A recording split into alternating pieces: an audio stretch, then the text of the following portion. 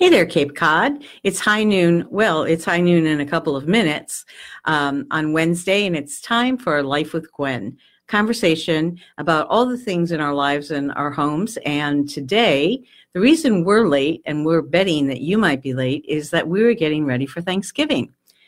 You could call the turkey hotline or you could call the government, but we thought it would be better if you could call someone local. So we asked, and very kindly he agreed. We asked the Daniel Webster Inn executive chef, Steve Chaussee. Hey, Steve. Hey, Gwen. How Welcome. are you? Good to see you. Thanks for having me.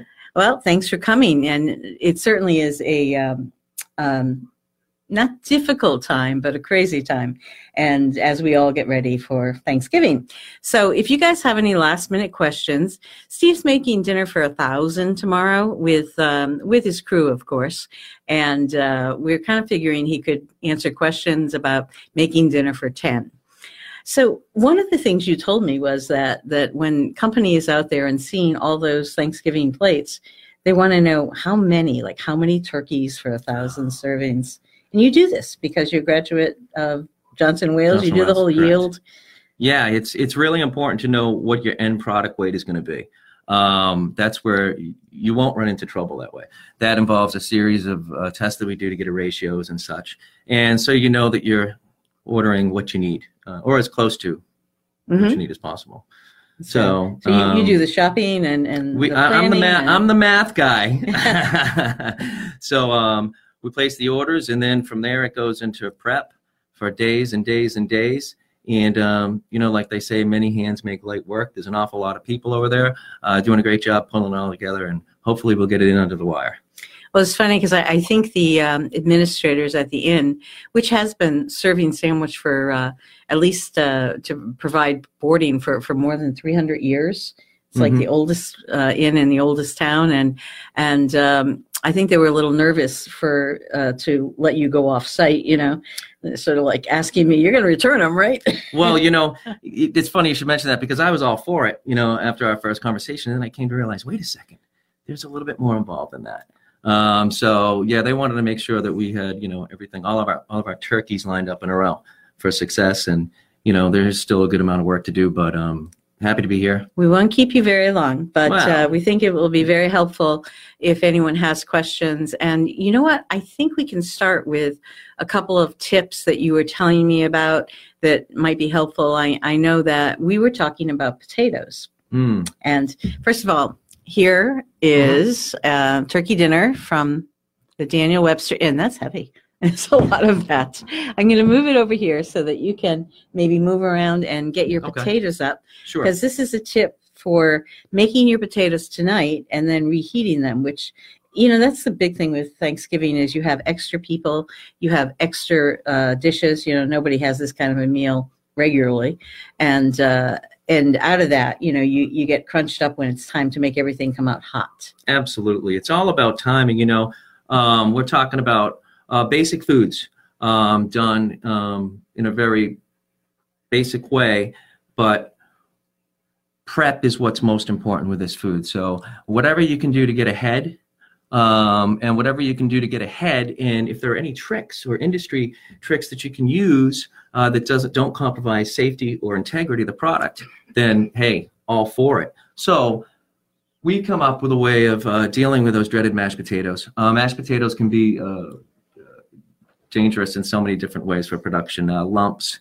What this does, this makes it practical so that you can get the product you want, not in the moment, but get the product you want, nail it, and then just reheat it and serve it and be proud of it. Excellent. You want to walk us? Yeah. So what we have done, basically. Not everyone travels with potatoes, but that's the thing, Chef Steve does. Any way you can get ahead and save some counter space at home, and some pots and pans, and who wants to do all those dishes all in one day? I certainly don't. So what we've done is we've just made our mashed potatoes. We cooled them overnight in a traditional casserole dish. So boiled? Yeah, boiled. Boiled to 185 degrees. That's the actual temperature of a perfect mashed potato to release the starch. So to keep the starches inside and so that those starches evenly mix and make a nice creamy product. Right. You don't want your water to turn that sort of cloudy white because that means you're losing starch, right? You're losing the potato. The potato's coming off like it's Yeah. being sandblasted on the outside. Okay. All those granules are coming off and being absorbed in the water. And so That's not going to these go into your final are product. peeled potatoes. These are peeled Yukon Gold potatoes, boiled to 185 degrees internal temperature. And then we cream them with soft butter, soft whole butter, and in this case, warmed buttermilk. Oh, that sounds good. You want to add your butter soft, but whole. You don't want to melt your butter. Okay. Yeah, and you want to heat your cream. So remember, butter warm or room temperature, cream hot. Okay. And we're doing all this the night before. The night before. Okay. And are you mashing them at that point? We're going to put them in a KitchenAid, and we're going to use a whip attachment. All right. And And if you don't have a KitchenAid, what's the alternative? You can use a hand masher, Mm-hmm. and a great product to use if that's the case is a ricer or a food mill. That Oh, will okay. take out all your imperfections, any of the skins you might have missed, any eyes and such, or any lumps in particular. So you're going to have lumpier mashed potatoes, but a food mill is a great product to use. Great. We use them all the time. So basically what we're going to do is we're going to cook our potatoes, let them cool, and then we're going to take some plastic wrap, Mm-hmm. just one sheet of plastic wrap. Cooled potatoes, remember, already cooked, mashed, creamed, just the way you want them. Okay. And we're going to take our potatoes out, believe it or not, and we're going to Okay. make nice potato pillows. Nice potato pillows. Okay. And we're going to form it like you're forming a meatloaf, okay? Of course, this can be done in a larger amounts if you're feeding more people. I'm going to do a small batch because of our spatial restrictions here and such. You don't want to lose your potatoes off the edge of the table. No. Those are really important. And all we're going to do is we're going to fold this plastic wrap over these just once. That's it. And you're making a perfect little pillow. Almost like dough. Yeah, like dough, or making like a square meatloaf. Okay. Wrap it once, only one sheet of plastic, and I'm going to show Okay. you why. This is going to go in a 250-degree oven for about an hour. Plastic? The plastic and all. Good question. This stuff's great. You can cook it, believe it or not. That wasn't a Yeah. question. That was an exclamation. It is plastic, yeah. Is it any particular like professional grade Food or grade plastic. I mean, like most saran people, wrap? yeah, most people call it saran, which is Yeah. a brand name, but most Mhm. people call it saran or cling wrap or whatever you can find in your store. Those will hold these temperatures. As a matter of fact, you'll see a lot of places when they reheat a lot of products in commercial kitchens will use plastic wrap before they put the foil down if they're working with acidic foods, say tomato sauce and such, to put a barrier in between the chemical reaction between acids and aluminum. But anyways, that's another thing entirely. So again, we have our potatoes now in a 250-degree oven for about an hour. And now, before you put that package in the oven, do you put it on a cookie tray or on Cookie tray's fine. Oh, okay. A sheet tray's fine. 'Cause you don't want that right on your oven grids. No. Okay. Good question. They are kind of difficult to. You got to be careful when you're pulling them out.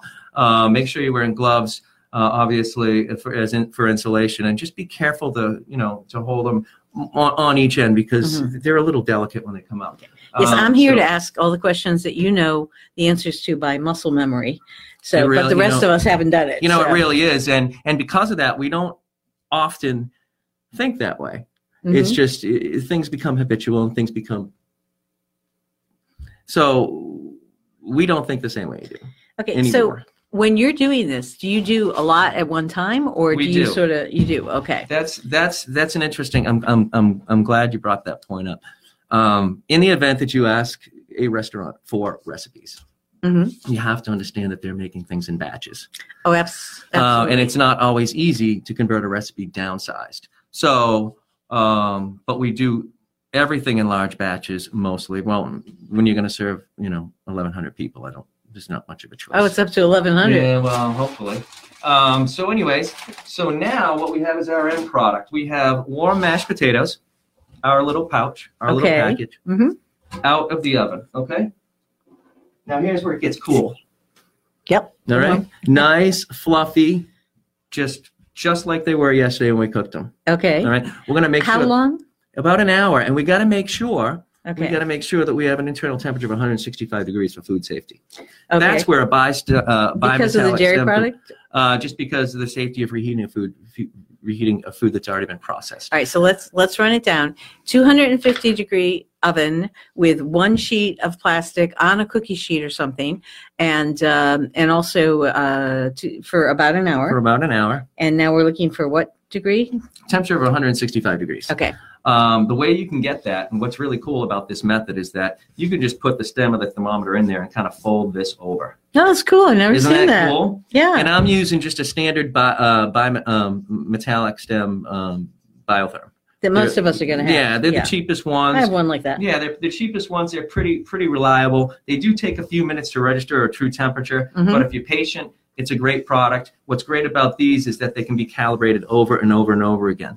Versus a digital thermometer or something else like that. They're great. The digital thermometers are great, but once they're out of calibration, they're not as effective. Okay. So basically, here's the cool part. So you want to have at least one food thermometer in your house. Sure. Maybe 2.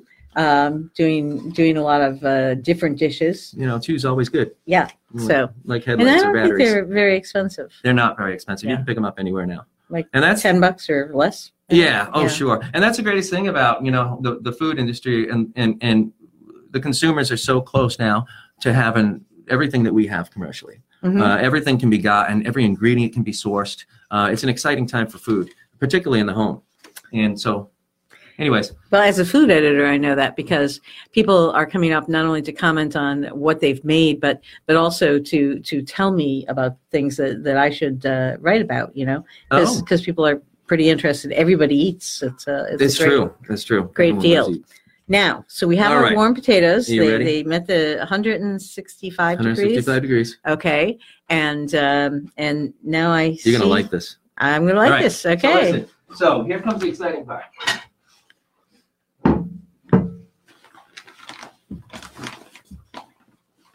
Okay, we have a question coming in, and we'll get to that in just one moment. 1 second, please. So we're going to take a standard pastry bag, wax-lined pastry bag, standard star tip. Okay. Star tip. We're going to take this package of potatoes that's hot and cooked and ready for service. And what we're going to do? You want me to hold something? We're going to just drop this in here like this. Yep. With Plastic and all, right? Cool. I think you're crazy. Yeah. Well, that wasn't on my resume. I know. All right. Yeah. So basically now what we're going to do is we have a wonderful, wonderful potato pouch in here. And you're thinking, how am I going to get that out of here? That's right. That's what I'm you thinking. got plastic in there. Plastic on plastic. How's that going to come out? Well, you probably have to We're cut gonna twist it. something. Oh, okay. So we're going to twist and pop. Oh my gosh. And look at that. A beautiful rosette. Jason, look at And this. the greatest thing about this is that plastic's only going to break where you want it to. So this is nice and lined. Your food is safe. It's not going to be cross-contaminated or anything. I mean, it's a tremendous product. This is great for dinner parties. This is great for Thanksgiving. Of course, when you're using larger amounts and you're feeding more than 10 people or so, maybe rosettes aren't the way to go. But if you want to have a party Because of the time? because of you have to pipe everyone's. Yeah. I don't know how practical that is, but if Well, you're you get plating, somebody to help in the kitchen. it's That's a nice big touch. It looks nice, and it's a great trick for any mashed potato application. Does it work for things like turnip or You want vegetables? to you want to stick. Unfortunately, you want to stick with things that are pretty starchy. Uh-huh. And smooth. Yeah, starchy and smooth.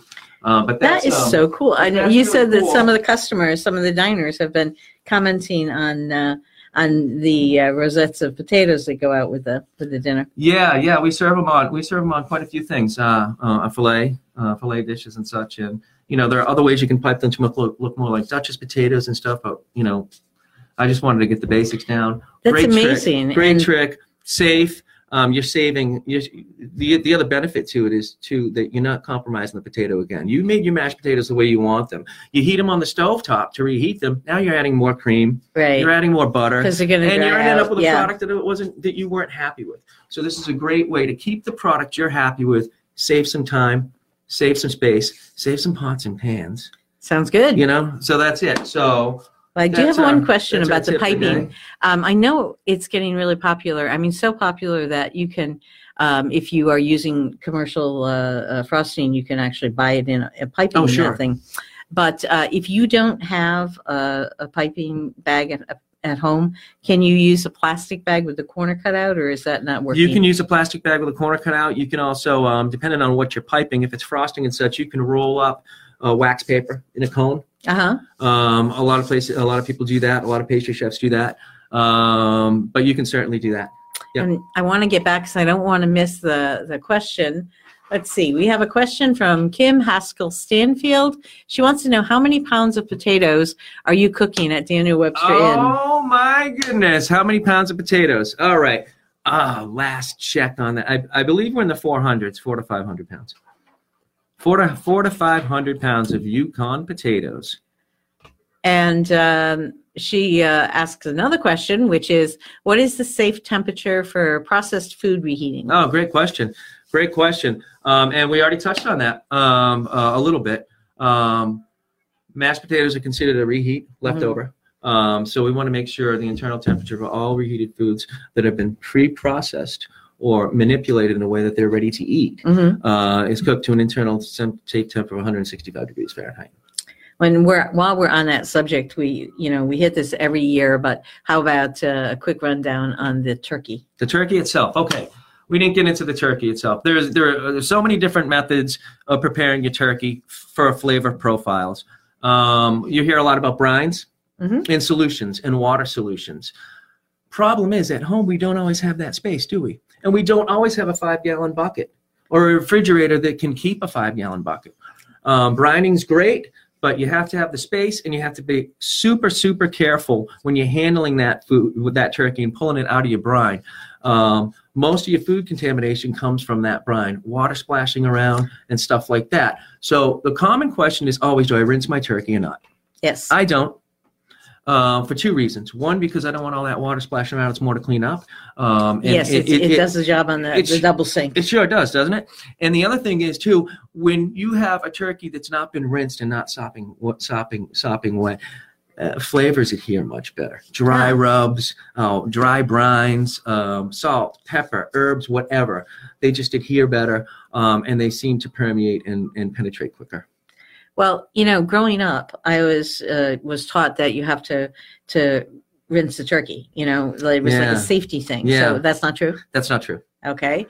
And then the other thing that was talked was that you have to rinse it and you have to cook it until it's almost carbon. My poor mom was a 50s cook, and my husband said the best thing I learned in our marriage was not to cook stuff so much. Well, that's a great point. Sometimes it's better to learn what not to do. She was a great cook. How to do things. She was a great cook, yeah. But there were many meats and things that I tried later in life and found, that's actually good. I do like that. Oh, great. Lamb being one of them. Oh yeah, but sure. Overcooked lamb is just. No. So what temperature for the turkey, and where are we putting the temperature's going to be 165 degrees again for turkey, because easy to remember. Yeah, it is. We are handling raw poultry. And you want an internal temperature of 165 degrees. And it's really, really important where you take these temperatures from. Using a temperature thermometer like we showed earlier, you want to pierce the thigh. Dark meat. Think dark meat for a couple reasons. One, it takes longer to cook. Two, it's kind of away from the breast and the big carcass, so it tends to take a little bit longer. And you want to make sure you pierce the thickest part of the thigh and get an accurate reading with 165 degrees. But not near the bone. But don't touch the bone. You know why? Because the bone acts like a heat conductor. And that's going to heat up faster, so you're not going to get an accurate temperature of the actual meat around it. So you want to make sure that you get, a temperature of the meat and not the bone, because the bone's going to heat up first. So, I keep going back because I'm fascinated with this. You can't pipe your turnip and squash and that kind of thing, but you can heat them in that method, right? Reheat them with the plastic? Sure. So because I'm thinking, in today's paper, there's a story about how to maximize your oven space as you're trying to get everything to come out on time, and you don't want to just microwave everything. That would save a lot of space if you were using packages laid on a tray. It would, and what you're going to get too from this versus the microwave is that you're going to get even heat distribution. You're going to get an even reheat on this product versus microwaves. You won't lose moisture. Yeah, and true. That's the other thing. That's a great. I'm glad you brought that up. There are other methods. It's my job. This. Yeah, well, there are other methods and other ways of doing this and reheating, but this keeps the product exactly the way it was. That's great. As intended, versus putting it in the oven for 350 degrees for 2 hours and leaving the top off and then putting the top back on and stirring and this and that. So getting back to the turnip and rutabaga, puree question, much better than it's easy because I couldn't answer that question. Go ahead, you answer. What, rutabaga? Yes. Does anyone spend time with rutabagas? Well, last week we had a turnip show and someone asked me to explain the difference between turnip and rutabaga. What did you tell them? I wasn't sure. I was going to look it up. You're here. Look it up. Oh, no. Did I set myself up? You did. Yeah. So microwave, I'll answer that question. Okay. I'll answer that question in 1 second. Just give me a second about the microwave. Microwave is just uneven cooking. It's just every microwave's different. Right. And you have to constantly take out, stir. Mm-hmm. It is technically an acceptable way to thaw foods, but there's a lot of manipulation that goes, and cooking up to temperature, like for all those reasons, and it'll cook more on the outside than the inside. But anyways, rutabaga and turnip, right? So isn't a rutabaga a turnip? I think it's a turnip that's been crossed with, I don't know. Wait, it's a vegetable that's been crossed. It's a cross between a turnip and cabbage. Oh, okay. So it's got a stronger taste. Yeah. Mm-hmm. Yeah, so okay, everybody who was watching last week. That's anyways. There you go. Yeah, so we were just focused on turnips with the Turnip Festival, the 15th annual Turnip Festival. Love turnips. So yeah, there's recipes in today's paper from the winning recipes at the cook-off, and is interesting. One of them was a shepherd's pie that mixed turnip and potatoes as the potato layer. Oh yeah. But then it used seasoned venison. Ooh, it was really good.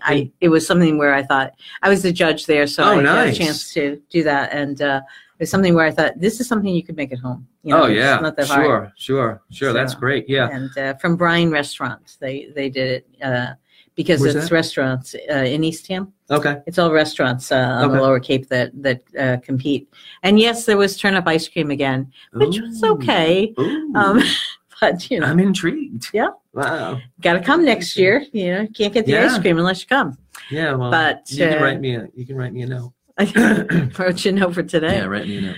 But we're not getting a lot of questions, and I think it's because people are probably in the grocery store, like I was last night, and trying to get ready for whatever is happening, whether they're bringing something or. I have a question. I have a couple of questions for you.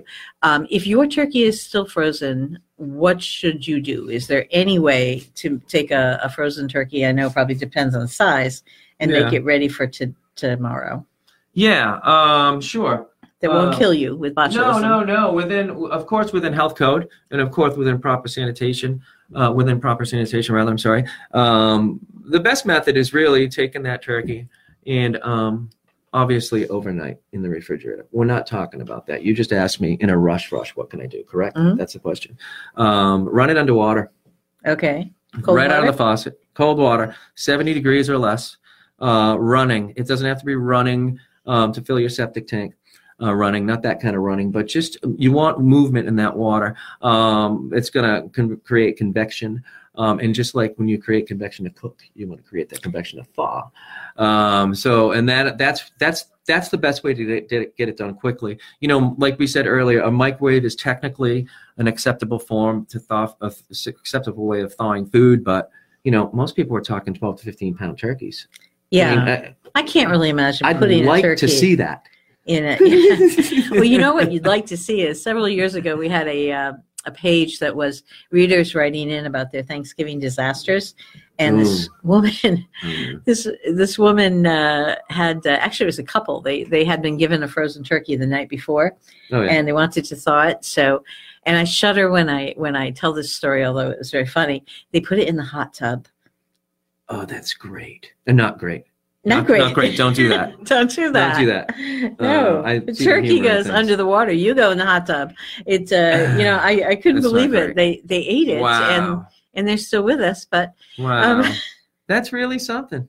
Yeah. Well, I have a healthy respect for turkey's ability to go bad and then poison you. Yeah, that's not safe. Don't try that. It's just I see the humor in things.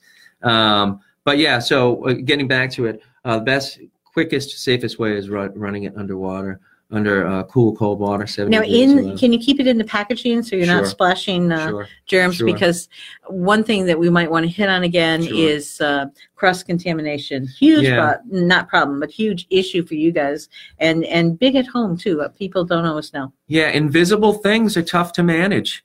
And it's tough to have controls over those things. Some of the biggest culprits working at home, obviously, because you're working in limited space and you don't have the space to designate to, okay, let's say raw prep here, fresh prep here, and this here. You have to be really great about a couple of things. One, the splashing of the juices, right? Obviously, and that always goes back to handling. The other thing, kitchen towels. Mm-hmm. Oh, I hadn't even thought of that. Kitchen towels. You put it down. After you wipe the turkey down. You don't know. Oh, is that damp? I'm not sure. Now I don't know what's on there. So I recommend single-use, obviously, disposable towels at home. Mm-hmm. But you got to be really, really good about before the food goes into the oven. That's where you're at most risk. So cutting surfaces, preparing surfaces, towels, and hands. But going back to the turkey and the juice and the water and the brines and all that, it's just you got to be very, very careful because that stuff splashes and you don't know where it ends up. Okay. It could end up, like when you break a glass at home, and 3 weeks later you're like, how did that get there on the floor? You kind of treat water the same way. So, anyways. If that answered your question. It did. And I have to say that, for a while there, I was using those disposable cutting boards that can't remember which company put them out, but you purchase like a package of 5 or 10. And then I just went to different colors of cutting boards to separate, vegetables and meat. And highly recommended. So anyway, that's smart. So we have 5 minutes left. Let's see what we can tell people. Right. What do we want to talk about? Let's talk about gravy, because I think gravy is a big question. And our producer Jason was like holding up a thing saying gravy. Oh yeah. And, we were gonna do this demonstration of pouring the gravy. Decided we'd just spill it, so we did it ahead of time, and the gravy's on there. It looks wonderful. Yeah. But how do you? And you said you were going to show us how, or tell us how to make a good sauce without a roux. So maybe we could go into spend a little time with that. You guys know a roux is fat and starch and equal parts. Equal parts. Yeah, okay. Equal parts of fat and typically flour. Mm-hmm. Gluten-free could be rice flour, but or there's so many gluten-free flours out there available now. I know. It's amazing shopping in store. Yeah, it really is. I felt grateful just walking down the aisle. Going back to what we were talking about, on a consumer end now with food, it really is. It's come so far in such a short amount of time. And it's in the sort of mainstream markets as well as specialty markets. It sure is. So, you can find what you need. There had to be 10 kinds of flour last night when I was in you can find local market. Even your major companies like King Arthur and such, they're all making a gluten-free baking mix now. Yeah. Pasta flour. Well, stuff like that. You're dealing with rice flours, you get textural issues. Okay. Obviously because it's granular and it doesn't dissolve like a wheat flour would. And then you want to talk about some of these other flours. These gluten-free flours are very, very difficult because you don't know what your flavor profile is going to be. You don't know. You might get it might be too earthy. Or depending on what flour you're using, or it might just be like if you use a chickpea flour, it might just hit you a little bit, might not give you the product you were looking for. So if you want to do a traditional flour, roux is a great way. So 50% flour and 50% fat, a kind of fat, typically butter. But some places use duck fat. Some people use, bacon grease. Whatever, depending on where you are, right? But we make a traditional gravy. Hours and hours and hours of roasting and simmering. Okay. Turkey drums. with meat, the kind you would get at King Richard's Fair. The big I was going to ask you about those because, I mean, your customers are pretty much getting white meat, right? Yeah, they're getting breasts and dark meat on request only.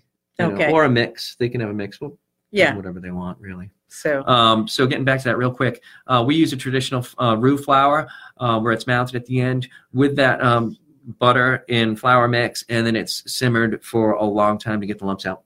And to make sure that flour is cooked out. So the roux is simmered for a long time. Yeah, once it's added to the product. Yeah, you never want raw flour. No, it's got to sit. So you have to know how much you really need to use. And, for home use, that'd be about, a tablespoon for 8 ounces of finished product.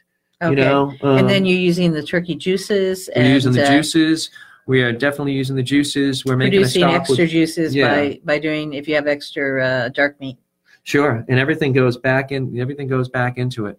Even when the finished product comes out cooked safely, we'll add that to the gravy for the next guest. Mm-hmm. So we're fortifying that as we're going, and it's almost like having better and better and better during the day. A starter in a sourdough bread. Absolutely. So now you're talking my language. I have to say that. Go ahead. One thing, really quick. Yeah. If you want to get away from using all those flours, those gluten-free flours, and you want a nice consistency of a real roux, thicken it with potato starch. So make your stock solution, make it as concentrated as you want, nice and brown and roasted, and then believe it or not, take an Idaho baking potato, peel the whole thing, put it in a blender after you cut it up and quarter it, skin remove, put it in a blender, add enough water just to cover that potato, and buzz it up. And you'll get a slurry. So you want to get like a puree setting? Puree. Okay. And you'll a puree setting, and you'll get a nice smooth slurry that looks like, a smooth puree. And while whisking your stock, you can slowly just pour that raw potato puree right into your gravy. This is a great way to thicken soups too, right? Yeah, absolutely. Right into your gravy. You're not imparting any flavors that you don't want and not expecting in there from flours that you're not accustomed to, or you don't know what flavor profile they're going to give you, and it gives you a gluten-free option with the consistency of a real traditional gravy, and it tastes really good too. That sounds great. So. And there are so many things. I was going to tell you about the year I got an heirloom turkey and accidentally cooked it upside down. Came out great. Oh, well. Sort of. Well, some people, they don't have the big breasts like a domestic turkey. Heirloom turkey, okay. But anyway, and we didn't even get to stuffing, but we know you guys are busy cooking. Stuffing. And we didn't get too much. All right, you got 30 seconds on stuffing? Stuffing and gravy. Stuffing and dressing, what's the difference? Sure, do that one. And then the answer's in the question. Stuffing is stuffed, so that's typically put into something to be stuffed. Dressing is typically the same ingredients, It could be the same mix, but it's cooked on the side. Now, with food safety concerns, I had gotten away over the years from stuffing the bird. Mm-hmm. What's your feeling on that? I have two options. One, don't do it, and instead use that cavity on the inside to impart other flavors. Throw thyme, sage, vegetables in there, lots of seasoning. And then are they edible afterwards? Yeah, sure, absolutely. Okay. That's option number one. Option number two is to make your stuffing the way you want it and heat it safely to a safe temperature, which we already talked about. 165. And then put it in the bird. Or at least give it a nice head start. You bring it up to 135 degrees, that stuffing, and then stick it in. And then it gets there. So it gets there. But that's an old school way, and that's the way it was always done traditionally. But that can be a source of. I haven't done this with a turkey, but when I cook a whole chicken, I stick a halved lemon in there because I love the taste of lemon. It keeps it really moist. Do you ever stick pats of butter underneath the skin if you separate the skin from the breast too? And I do that with turkey as well. That's a good trick. Can do that. Yeah. And you can put your dry rub in there too if you're using it, right? Yep, absolutely. So, although you might want a little on dry rubs can be a little overwhelming, for something for something like turkey. I like to stay with just a dry brine, which is just going to be kosher salt and some black pepper and stuff. And you can add that from anywhere from you can let that sit on there for anywhere from 4 hours to 24 hours in advance, overnight in the fridge, and you're all set to go. Well, Okay, so here's I the hope thing. so. Jason's going to push the button and turn us off if we don't turn ourselves off. So I want to say happy Thanksgiving to all of you. If you don't have time to watch this video, you can go to capecodtimes.com/lifewithgwen podcast and push that button, and it'll come through your phone into your car while you're out doing errands. You'll be able to pick up a few chips. Thank you so much. I think it's always a compliment when you're working with a crew that you can actually leave for a couple of hours and things are still in control. Yeah, it's not. This has been great. Really, thank you. Thanks for the break. Thanks for letting me connect with people. I really appreciate it. I had a great time. Well, thank you, Chef. We really appreciate you coming. Happy Thanksgiving.